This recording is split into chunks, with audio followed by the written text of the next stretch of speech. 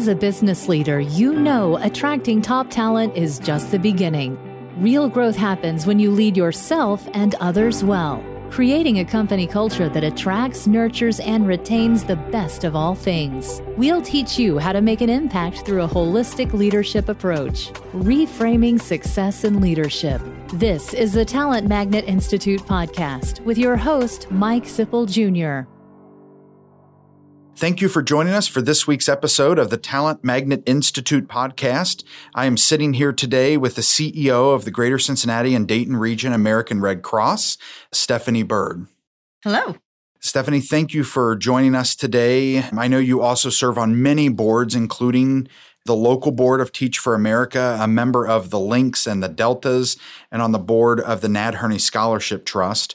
We met many years ago when I got involved in what you were doing with early childhood education that ultimately has birthed into Pre-K Works and Cincinnati Preschool Promise and everything that you've done there. And thank you for your leadership there. Thank you. I've really enjoyed it. Enjoyed it.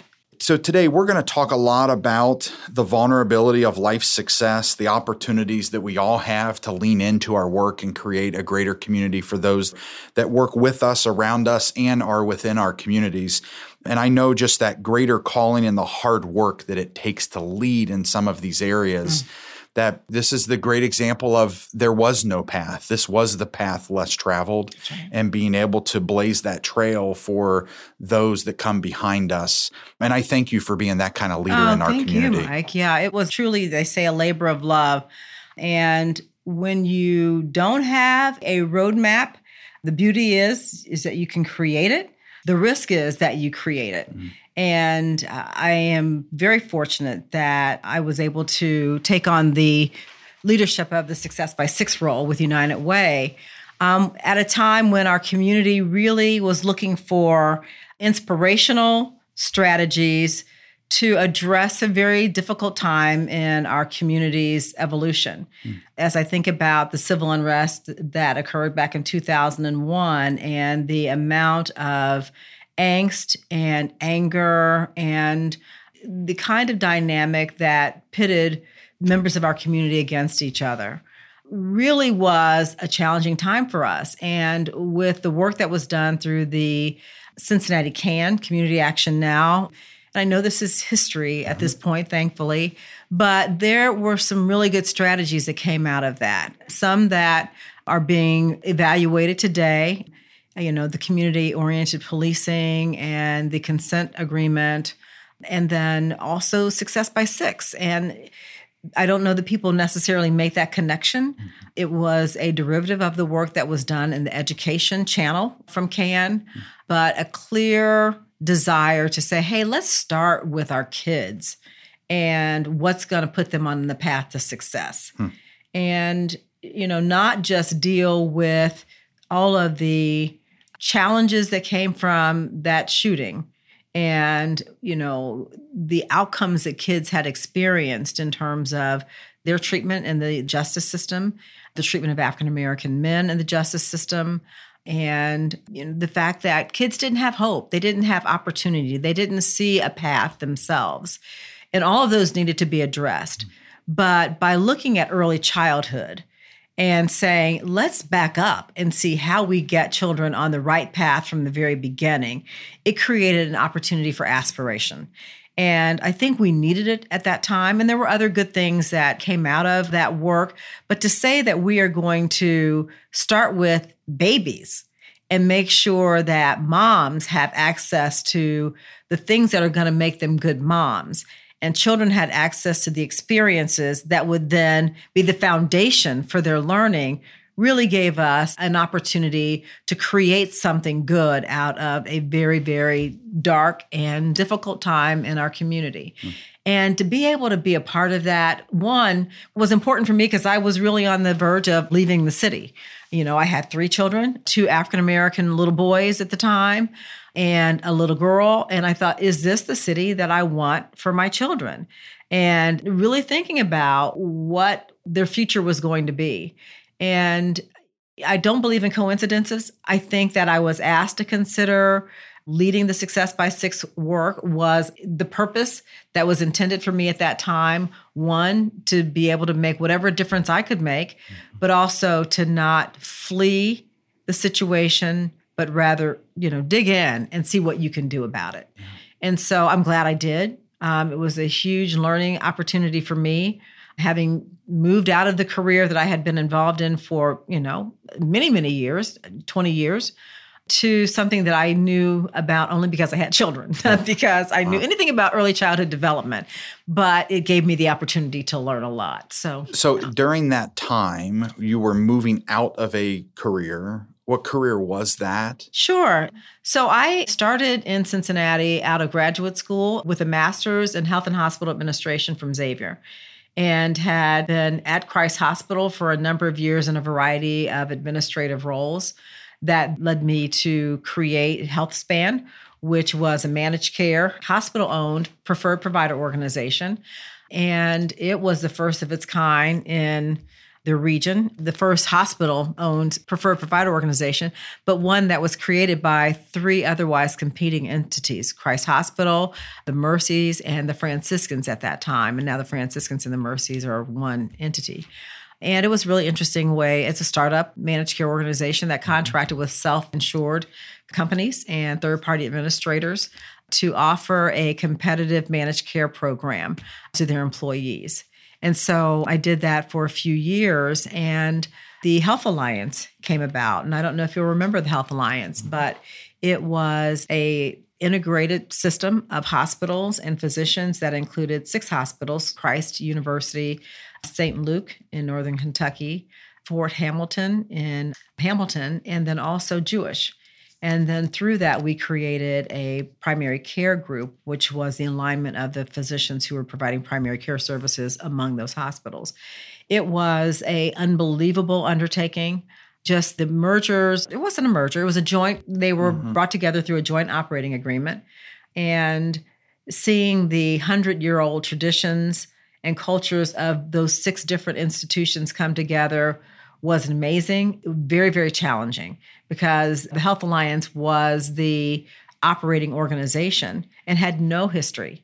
And yet trying to pull together hospitals that had their own cultures and, as many as 150 years of tradition, that was, a very, very difficult thing to bring together.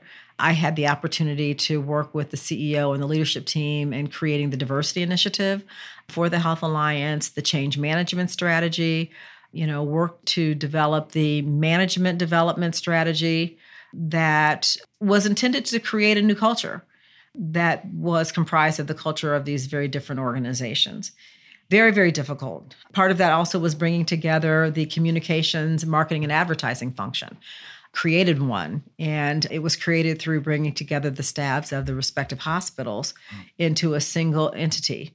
So a merger of those departments serving the hospital needs as well as the needs of this newly created entity. So a lot of different opportunity, a lot of struggles, a lot of conflict, but all for the better purpose of creating a more streamlined and effective way of delivering services through a intent to better serve the community through a more outcomes-oriented delivery of services. That was the hope. And with the managed care environment being as it was a way to get the hospitals to work together to be more competitive in a very, very difficult environment. Great, great concept. I think many, many years of success, but in the end, not a successful model, and that's why it's not here today. So I did that for a number of years from the time it began, back in 1994, I believe it was, until the early 2000s. I went to then work for Drake for a few years, and that's when Success by Six came about. About a year and a half after the civil unrest, the strategic planning for Success by Six had been completed. Jim Zimmerman, who was the chair of Federated, now Macy's then, chaired that effort. And again, because I had been on the board of the United Way, I was asked to consider coming to lead it. And so it just so happened that I was looking to do something very different. And again, considering whether or not that was going to be in Cincinnati, and decided to step into something completely different. So the corporate roles that you were in, the complexities, the mergers, the partnerships, the relationship development, ultimately what I just heard led to you were also involved in the community. You were serving on boards, you were accessible, you were leaning into very important conversations. And then that led to, through that leadership, them to tap you to say, we have something, what I would consider in the public sector. We have something in the public sector that we would like for you to consider to lead. And after that long time in your career path and all of the experience you had, said, it's a big topic, Stephanie, that you took on. And you were willing to say, I'm willing to step into that somewhat unknown, completely unknown, maybe in some cases, and willing to do that. And I think a lot of our listeners, may not see themselves there yet, or maybe feeling a pull from their own heart to go into something different. I think that's such a great example. Yeah. And, you make it sound really, really sequential and orchestrated. And part of the board participation that I was doing was because of my responsibilities. At the Health Alliance, I worked for the CEO, Jack Cook. He was asked to be on a number of boards, couldn't be on all of them. So he asked me to do some of them. Great experiences that way. The Convention and Visitors Bureau, the United Way, the Port Authority when it was getting started. So some great opportunities to learn from other leaders in the community. But that also gave me some visibility that then made it, possible for them to come to me and say, hey, you've done this. Would you consider, something completely different? And it was a hard decision for me. Despite my concern about where Cincinnati was going at the time, it was walking away from the career that I had come to know and be really comfortable with, and would be stepping out of that. I didn't think it was going to be for 14 years, but it took some soul searching. But I also knew that I was ready to do something different and that I was getting restless, one, because of the state of the city, but also because it was time for me to do something else. I originally aspired to be the CEO of a healthcare organization and did not necessarily see that as being possible from where I sat at that time. And as you look around the country, it's as an African-American female, unless you have a clinical background, it's not necessarily easy to achieve. And so my deciding to go to Success by 6 wasn't just, that I was leaving healthcare. It was also recognizing that I was leaving that goal, that career goal that I had established when I chose healthcare as a career. And through all of the exposure that I had over the years to different healthcare organizations and types and management styles, it was something that I saw myself being able to do. But it became clear that that might not be possible in Cincinnati, and also clear that if I moved to Success by 6, it would be even less possible. So a lot of things going on in my head at that time, but the issue in the city was so great, and the appeal of Success by 6 being something that would help it move forward in a positive way. It was so compelling for me at that time that I thought, I benefited myself from having children who had experiences and opportunities that put them on a path that I didn't have to question that they were going to be okay. They were their own little persons. They would be who they were going to be, but it wasn't through lack of experience and exposure. Right. And there are so many kids who I knew just from having witnessed what happened through the civil unrest who did not have that opportunity.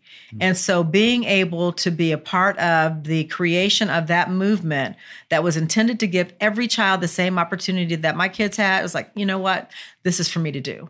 And it made it much more easy for me to say, you know what, I've gotten a lot of skills, built a lot of relationships through what I've been able to do in healthcare. Let's leverage that for the next thing. So that was my thinking at the time. Yeah, I think there's some individuals who have shared, and we've covered it in some podcast episodes, both current and will in the future, where we set goals and we set professional goals. And sometimes those professional goals weren't meant to be fully met, but we were being prepared for something bigger, right? And there's many cases where individuals get to the top, and we've had some of those stories where executives have reached the top and then realized this isn't what I thought it would be, or maybe I missed the path that was left and I went right because that was what was most natural and what was most comfortable. And you were willing to step out into something that's less comfortable. Yeah. And I'm sure there was some reconciliation with yourself in that goal that you had set out where you had to. And I think you just shared the need was so great and so prominent that I really wanted to do this for the greater good. But you also had to recognize that I'm leaving that path that I thought I was going to pursue my entire career. And that takes time, I'm certain, and emotion to wrestle through. Yeah. And I had been wrestling through that, having been at the Health Alliance and seeing the challenges that the organization struggled with, kind of the culture clashes, the environment itself, and where healthcare was going continues to be an issue. The cost pressures, the reimbursement pressures, now the political pressures of the healthcare industry became more of a stressor. The environment wasn't as focused on what are we doing for the community and what are we doing for our patients. It was more, how do we wrestle with the business of being in healthcare out of necessity? And that particularly was the case in my role. So, wrestling with that, seeing the community, it took an opportunity like Success by Six for me to realize that you can take what you've learned and apply it elsewhere and make a difference in the community. Again, I don't believe in coincidences. I think it was the thing that I was supposed to do at that time. And it caused me to come to grips with a lot of the things that had been kind of swirling around in my head at that same moment. And very grateful that it happened that way. And from our perspective, we see individuals, see initiatives out in the world today and think, oh, that's great. That just got here. Right? But you said 14 years. So today when we walk into our elementary school and see a poster about Preschool Promise or Pre-K Works, that took 14 years of hard work, dedication, passion, resources, people and leaders like yourself, Stephanie, that led this way. And now over the next decade, over the next 14 years, let's see how big of an impact it will continue to have. And that'll be 28 years in, believe it or not. But just kind of thinking through things that way, sometimes we so quickly think, oh, that just became, I've only been involved, I think, for 3.5. And it was still so far along when I joined the effort to really elevate and amplify the messages in our community. And we talked with there's been many episodes we've been talking about early childhood. I think episode 4, we talked with Tim Hanner, who's now with Children Inc. as a part of Navigo. Episode 14 was with Shiloh Turner and Florence Malone. Episode, I believe it was 17, was Steve Schiffman. We talked about conscious capitalism. One of the points, and you hit on it as well, Steve brought up in his episode, I was asking him, Steve, why are you involved in so much of this hard work? And you're a CEO of a very successful mid-market company with the goal we hope our listeners today will take away and say, well, that's me too. Right? I'm involved, or I'm not involved, but I'm leading a $340 million or $30 million or $5 million organization or a multi-billion-dollar organization, and I want to get more involved. And Steve's comment was that I recognize how privileged my children were having the resources that they had and the education that they had. And not every child is like mine. And the equity, inequity components in society is a big calling of why he gets involved to take in. And I know why Julie's involved in Adopt a Class. And so many of our guests have this same passion for others. Dan Hurley mentioned you can't become fully human until you somewhat get involved in the public sector, whether through volunteering or taking, and also referencing you can't become fully human until you recognize what it feels like to walk in others' shoes. And you talked a little bit about the component with your own children. Yes. Knowing that they've had the opportunities that they've had. How do you see our community wrestling with this topic of equity, inequity, racial divide, cultural divide? Where can we go from here? What can be some inspiration that you can share with us? It's a great question. And it is a significant and deep issue. Not just here, but in our country. All over the world. All over the world. And I guess the good news is that we are increasingly aware of it and being willing to have the conversation about where we are. And when I look at Cincinnati specifically and the number of conversations that we're having around child poverty and now understanding family-centered solutions to poverty as the United Way has focused, it is encouraging that we are having the conversation, but we have to be mindful that the solutions go well beyond clearly the conversation, but putting money on the table to solve the problem. It's necessary. The agencies that support families that are struggling and children who are struggling is necessary as a fix for where they are at that time. We've got a history of having created an uneven playing field. Mm-hmm. And it has been handed down through the systems that we have created. And we have to rethink those systems if we really are going to get people on the same playing field. And those systems have cascaded into other problems for those who have not had equitable treatment from the beginning. And so when you look at incarceration rates, when you look at the number of people who are in poverty and who they are racially, when you look at the jobs that people have and what it takes to put food on the table or to get to work from day to day, these are systemic issues that have been created over time. And so it is great that we have the programs and services that can provide remedy for the issues today. But what are we doing to look at the systems that have been created, how that has led to inequity in how people are treated and how they experience the life in America or their ability to achieve the American dream?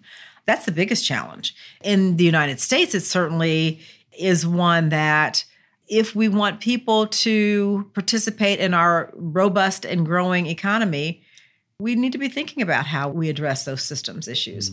So we're making progress in terms of the conversation. I think we have a lot more convincing to do of people who may not believe that equity and inequity are issues. And that's because their experiences have not exposed them to so many people who have struggled with those factors. I'm very fortunate that while my mom was a single mom, she got an education. She didn't graduate from college until the same year that my sister graduated from high school. But she was bound and determined. She divorced when I was 2 because of circumstances of abuse that led her to not continue in that relationship, that then forced her to leave school and not finish her degree until many, many years later. But her message to us all along the way as we were growing up was, you are going to college. You are going to behave in a way that represents our family well. You will be respectful of me and adults, and I'm going to be there for you, And she sewed my clothes and my sister's clothes and sacrificed a lot so that we would have a leg up as we became adults. Not everybody has that opportunity. And the only opportunity, the reason we had that opportunity is because my grandparents gave us a place to live when she decided to divorce. We have to have grandparents who have that ability. And so if you look at what people have not had access to because of the circumstances of their ancestors, we have to rethink how we create that level playing field so that the children of today who did not have that foundation have whatever that substitute for a foundation is. And that's why the preschool promise, in my mind, is so important. It does level the playing field. The work of Success by 6, bringing awareness to the importance of the early years, is critical because people think that those years aren't as critical. They're expendable, and they really aren't, because that's when the brain develops, the experience that shape a child's energy and excitement for learning happens. And in the absence of that, if they don't have the grandmothers and the mothers who know how to provide that support, they end up being in a position of not being as likely to succeed. It doesn't write them off completely, but it certainly makes it more difficult. Mm-hmm. And so a lot of what I was able to do through Success by Six was because of the inequities that we have in our community. And the fact that I was able to benefit from a family who, although not wealthy in money, in resources, certainly in understanding the importance of education and being focused and, looking at what it takes to be successful. Stephanie, thank you so much for what you just shared. I'm going to unpack a few of these points a little deeper. One of the aspects of the Talent Magnet Institute is helping leaders and individuals reframe what success looks like. We say reframe success in leadership, and helping individuals understand that it's not just about work. We're not just talking about work in these episodes. We're not just talking about people practices. We're talking about relationships, healthy relationships. And a big aspect of what you just discussed is investing in and creating healthy relationships and work and community and life. Life for us is defined as personal life. Like, we need to be successful personally. We need to help others be successful personally to really have a well-rounded definition of leadership. And with the hopes and goals and aspirations that people who listen, and again, most of our audience are business owners, our business leaders, our executives, and that they can go back and say, wow, I've never thought about that. In episode 25, when we spoke with Janice Urbanek and we really broke down workforce populations, or episode 3, where we spoke with Shakil Ahmed and we were talking about knowing your neighbor, and episode 1, where we were talking with Dr. Karen Bankston. These episodes where individuals and I've had organizations and leaders already say to me that your podcast is hitting on topics I've never really thought about. There are individuals who aren't reading the local news like I might, or staying in contact with the social needs and barriers of our community. And with the hope that they will start leaning into this, that they'll hear an episode like this and say, I never quite thought about that, and the impact that I have. Sure. You mentioned that that the 0 to 5 years that are not expendable, that's where 90% of the brain is developed and your emotional synapses connect and how you respond. And I was speaking recently with Rick Hulenfeld at Children Inc., and we were talking about the All Pro Dad program that I'm involved with, where we're helping eradicate fatherlessness and engaging men to step up, whether they're in a formal father role or a grandfather role, or they're in a stepfather role, or they're just a male role model in a child's life. And Rick was sharing, we were talking about, at the early ages, we just need to uphold our children.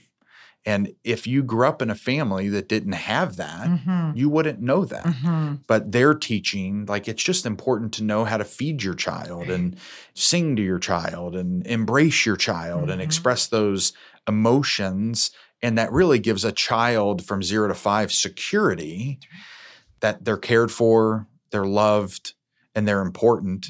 And they may never know. Someone who hasn't experienced that may never realize why at 37 years old they still can't find their place in the world, and the impact we can all have. Absolutely. The understanding differences and respecting those differences. Individuals who we look at our own scenarios, the employees that we have an opportunity to understand our people, whether that's our family, our friends, our community, more than most, right? If you're an employer or you're a leader, you do have an opportunity to really understand the meaningful impact that individual or those 250 individuals that work for you, what they really want out of life. Yes. And where they've come from. I know in a discussion, in a podcast episode with Priya Klosik, we talked, and Janet Reed, she talked about, Dr. Janet Reed, we see that we only really effectively know 5 to 10% of what really motivates someone, or really understand that says we're like an iceberg, as Dr. Janet Reed put it, and the other 90% matters. And as employers, we have the opportunity to understand the other 90% of individuals' lives as much as they're willing to give us. That's right. But think about by doing this, you ultimately, the Talent Magnet Institute, we believe you become a talent magnet when your employees know you care about them so deeply, personally and professionally, and you can help impact if they show up tomorrow and how they show up tomorrow. Yes. I so believe that. And it takes an investment of time. And one of the things that we don't necessarily pay enough attention to is listening and being accessible so that employees can learn that you do care and learn that it's not just about their particular job, but who they are and what makes them who they are is what allows them to be their best self on the job. And in the pace in which organizations work, we often make our employee relationships transactional and not relational. And I think the successful organization is the one that knows how to balance that. Certainly there are things in the job description that your team members have to do. But when you do that with having formed a relationship, to the extent that people will allow you to do that, you're going to get, I believe, more out of the transactions that you need them to fulfill than if you just use a transactional approach. Absolutely. But it takes time and it takes a level of patience. And the culture of the organization and the mission of the organization has to support it. And I think that's why the nonprofit arena not-for-profit arena is so attractive to me. The mission of the organization, the ones that I've had the benefit of working with, allow people to live out their passion and gives you the opportunity to create relationships that are more meaningful and thus productive than some environments might. And so it has worked for my personality type and my leadership style and my need to want to know people who I work with on a more personal level. Not that I'm taking them out to dinner or going out and, socializing, but just knowing what makes you who you are and what's your story. Yeah. My guess is one of the questions that you might ask, certainly we ask leaders that are in the nonprofit sector, is why do you do what you do? What motivates you to do what you do, and whether you're in not-for-profit or for-profit. And I hope there's several listeners, hundreds or thousands of listeners to this episode that goes, well, I want that. I want to be so mission-driven, purpose-driven, and I want all of my employees to align. But in the nonprofit sector, to your point, you start interviewing a lot of the individuals, as we do, the executives, and ask them the same question. Most of them have a story that affected them personally or their family personally that's led them all to this body of work. So you interview 7 to 9 leaders of a nonprofit and not-for-profit. Most of them have a personal story or been personally impacted that called them into this work. And just imagine if all of our for-profits had the same. Yeah. It's interesting because as I've described with Success by 6, that truly is what called me into thinking about how I could make a difference based on a very difficult time in our community's history. And in doing that, it allowed me to see not only what brings me joy, but what I think I can give to other people in making our community aware of those precious years and what we might be able to do for others who deserve absolutely what my kids deserve. My reason for going into healthcare was because of what I saw in my home with my grandmother being a nurse, and her constantly giving back and her talking about the little babies that she was taking care of and the struggles that their families had with the babies being so sick and in the hospital. And it just made me want to be a part of that. Started out with pre-med as a major, and organic chemistry and I just didn't like each other. And so I decided not to go that route, but I still had the passion for healthcare. And so I think there are those things that you encounter along your life that help you understand who you are and what you're good at and what you enjoy. And the ability to bring together what you're good at and your joy is just a perfect combination. So share with our listeners a little bit the journey you're on now. You're now the CEO of the Greater Cincinnati-Dayton Region American Red Cross. Mm-hmm. And I know we've talked a little bit about standing in your truth and authentic leadership and being true to self. Mm-hmm. What impact are you hoping to have in this particular role? Sure.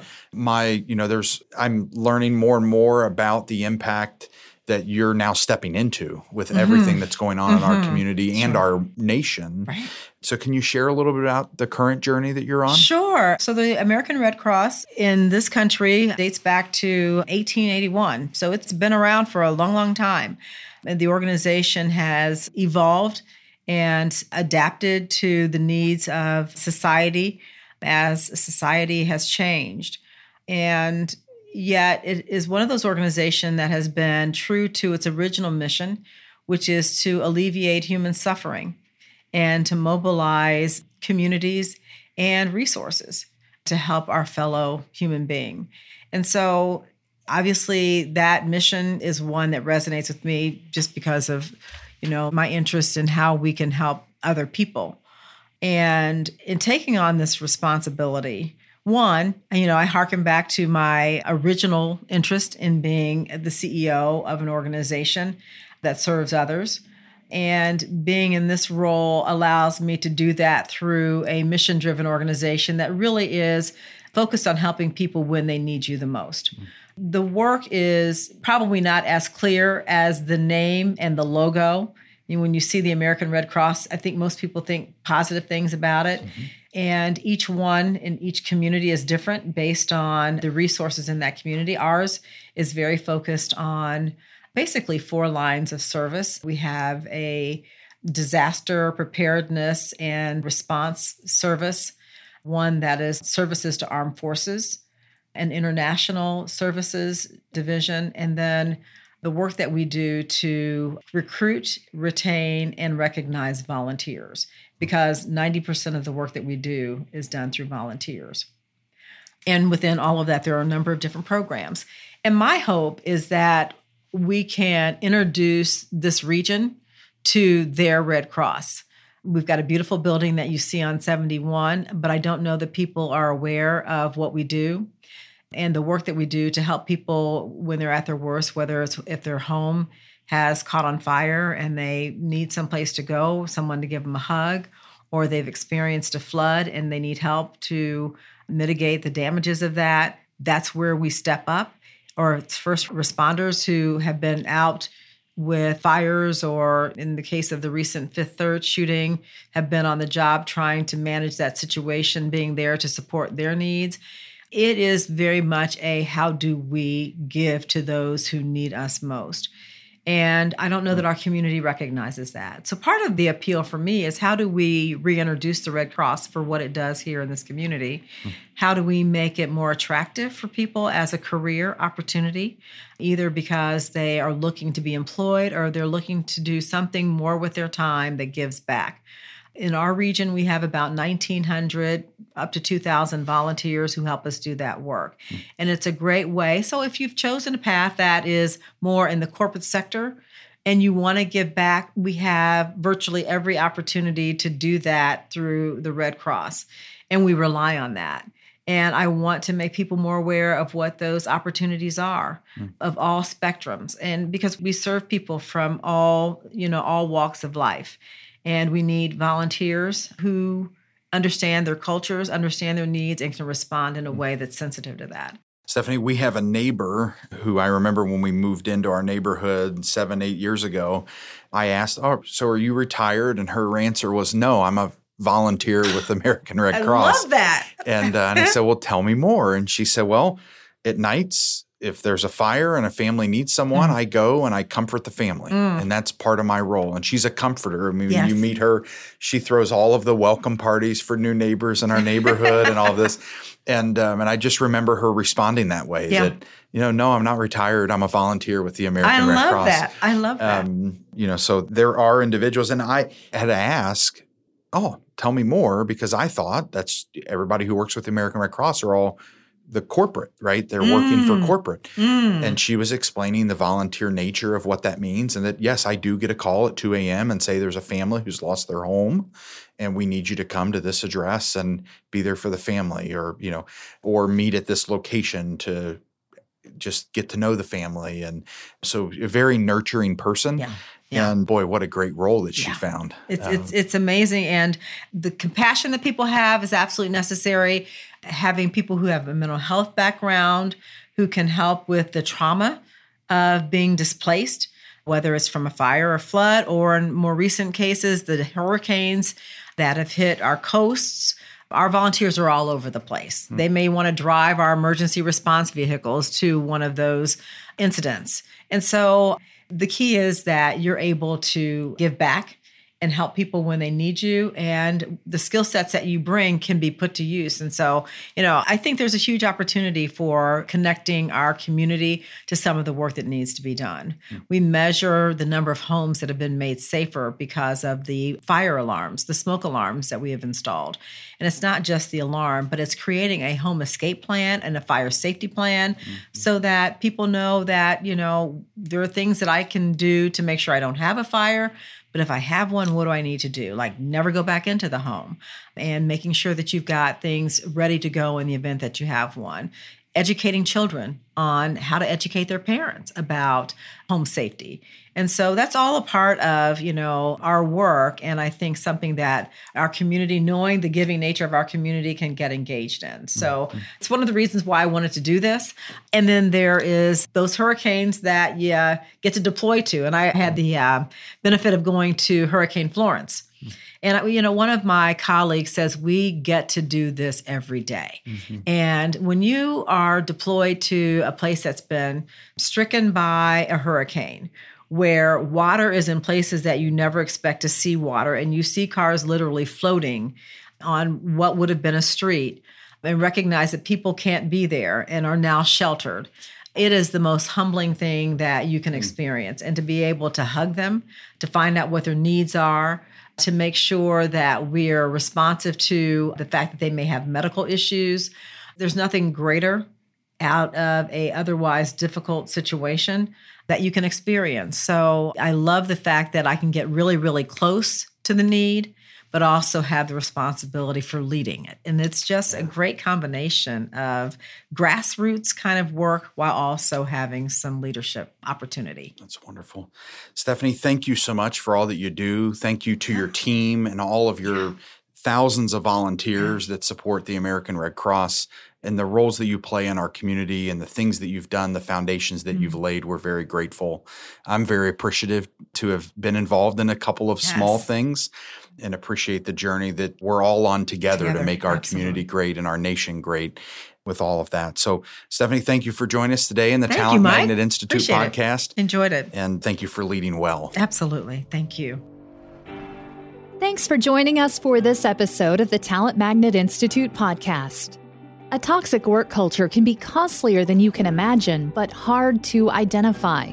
Go to talentmagnetinstitutepodcast.com/toxic culture to learn 7 signs that there's something you need to fix in your workplace. The Talent Magnet Institute podcast is powered by Centennial, a talent strategy and executive search firm, and the Talent Magnet Institute. You can engage with us at Talent Magnet I on Twitter or Talent Magnet Institute on LinkedIn and Facebook.